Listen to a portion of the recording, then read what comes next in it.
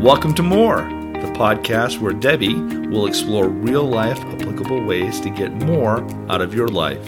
And here's Debbie. Okay, another extremely great chapter in the book, A Happy Pocket Full of Money. This chapter is called Cause and Effect, and welcome back to More. So excited to have you all here. I'm sorry that I'm a few days late, 3 or 4 days late in getting this podcast out. I've just been so busy, and I almost didn't think I was going to make it, but I got it done. So we are going to record and get this on the podcast. Thanks to all the listeners. I've had so many listeners, so many new listeners, and lots of people, and I'm just so grateful and appreciative. But this chapter is amazing. Just like the last chapter was really incredible. And this chapter is called The Law, or the Cause and Effect, the Prime Law of the Universe. And he says that the law of cause and effect is the prime law that runs the universe. It's the number one law. Every spiritual and scientific teacher has sought to teach it, although they may have said it in a number of different ways. You reap what you sow, you get what you give, or what goes around comes around, or karma, or consequences, or every action has an equal and opposite reaction, or many other similar statements. The golden rule, I think, would be another one. Do unto others as you would have others do unto you, right? So he says, if you cause others to experience wealth and happiness, or anything that you would cause other people to experience, joy, happiness, wealth, good experiences, anything that you can do to build others, it will come back to you and you will experience it as well. But as a bonus, you will experience much more than you caused others to experience. Life is about growth. This is so for every experience imaginable. At some point in the complex of the space-time continuum, at some point in your life, by law, you experience a multiple of what you cause others to experience. It's interesting to think about. He says nothing escapes this law. Even if you cannot see where this is happening with your limited 5 physical senses right now, know that it happens and use it to create massive wealth or anything, massive happiness, massive joy, massive patience, massive understanding, massive love. So anything that we want, we can create. And especially if we're trying to create it for others. I am wealth. I am abundance. I am joy. Today at school, we read in our text that we use about a boy named Easton La Chapelle. And I'm not exactly sure how to say that name. But he was a young kid who developed prosthetics using a 3D printer. And he cut the price for prosthetics way down. And I believe he said, in the story, it said that he was able to do the cost of one prosthetic was around $350. And in the previous prices, and I don't know if they were using 3D printer or what they were using for prosthetics, but working prosthetics were much, much more expensive. And he was able to cut the price down considerably. And not only did he do that, he made it open source, which meant that anybody could download the design and build the prosthetic that, using his design. And he shared that with everybody. And so he is a prime example of someone who has done something for others and trying to help others experience happiness and opportunity. And his whole goal was to get the price down and get it out there so many people could use it. And I think that's amazing. And, it really goes to show that this comes back because he now has a company called Unlimited Tomorrow, and he's the founder of the company, and I'm sure he's extremely wealthy. And Tony Robbins, who is a very well-known self-help, person in the self-help world, very famous, He called Easton LaChapelle the next Elon Musk. And so that kid, and he did it at a young age. I think if I remember, around 14 to 17 years old was the time frame, the age that he developed these prosthetics with the 3D printers. And he got interested in something. He made it happen, and he made it happen for other people. And then all of that came right back at him. And he has a very, very prosperous business, and he's doing very well at a young age. I believe he's around 24 now. So it's amazing. It just goes to show that when you do something for other people, if you cause other people to experience happiness and opportunities, they come back to you. And in the book, Giocondi says that even more magnificence will come our way when we start building businesses that are deliberately designed to give rather than receive, which is exactly what Easton LaChapelle did. And I think that's incredible. At that age, the teen age that he did that, and then it's all come back, right back to him. I am wealth, I am abundance, I am joy. He says, whatever you wish to get, give it away first. This is the fastest path. Whatever you wish to have, cause another to have it first. And I think this works with the law of abundance. So when you start to feel like I am going to give, and I'm going to give to companies in my area, I'm going to purchase product, I'm going to try to support all the companies and do the best I can, and you have that mindset, I feel like it all comes back to you. I am wealth, I am abundance, I am joy. He says, what you reap, you will sow. Karma, the law of cause and effect. This law never fails, and since eventually you always harvest what you sow, it is always in your best interest to sow good seeds. Do not be unjust to anyone unless you wish to have injustice turned back to you one day.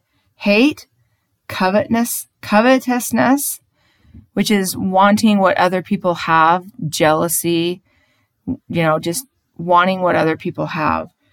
Greed, anger are all negative thoughts and actions that cause the negative conditions and suffering needed to bring about a correction in the negative thought. Remember, always, that the entire universal system is one, even though it appears separate. You will see this to be true as you read this book.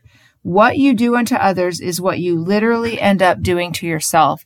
And I find this to be so true with relationships too. In relationships with roommates or friends or spouses or significant others, whoever that is an important parents, brothers and sisters, whoever if you're building up the relationship. And I notice that this happens with myself and my husband. And if I build him up, he builds me up. If I pull him down, he pulls me down. And so it really, truly comes back right to you. The more that we take an interest in other people, the more they want to have an interest in us. The more that we build them, the more that they want to build us. And I see it with so many people. And the best quality people are building other people up. And it does really come back to you. I am wealth. I am abundance. I am joy. Cause and effect, karma. You reap what you sow. We have been given this message from various sources over many, many years, and it's true. It works without fail, and ignoring this law is the cause of much of our suffering and poverty. It's so simple. Simply be deliberate and thoughtful about what you are being, doing, thinking, or saying. Know that everything is a cause that has an effect. Then you ask yourself, I really like these questions that he said. This thing that I am being, thinking, or saying, or doing, what is its probable effect?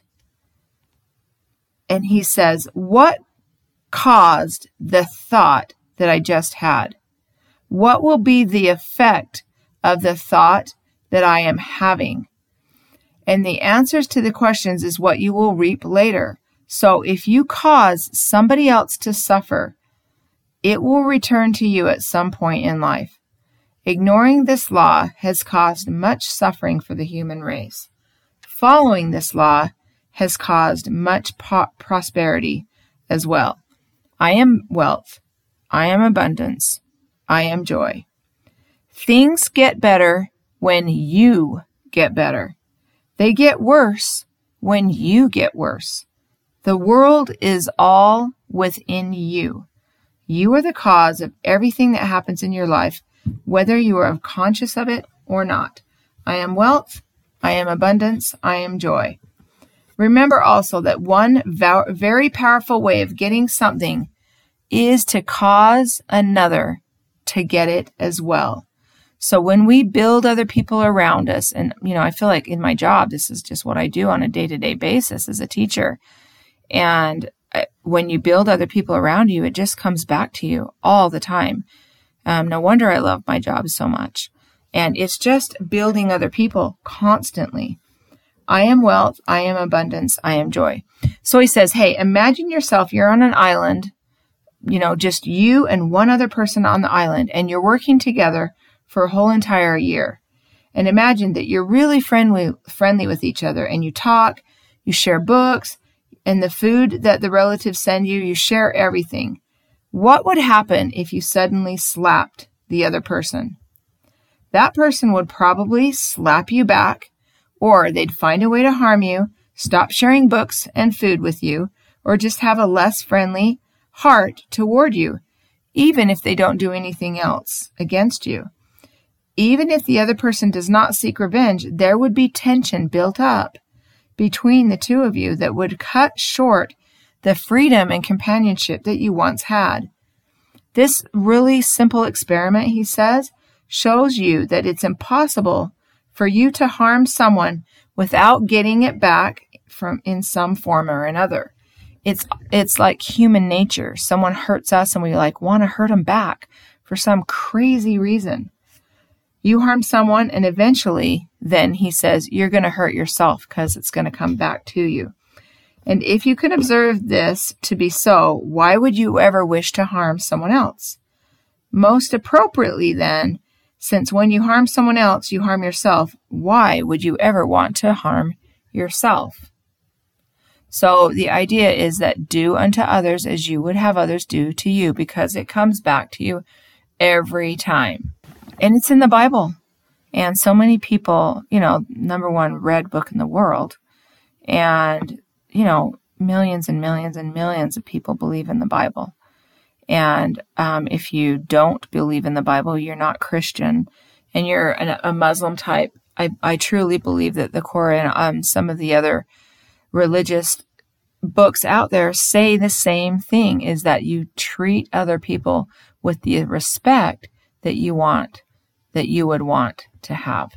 So if you really care about anything that you want, patience, love, kindness, charity, wealth, happiness, joy, if you really care about any of those things, about getting those things and maintaining those things, he says you'd better start caring about everybody else in the world, even if it's actually for your own sake, right?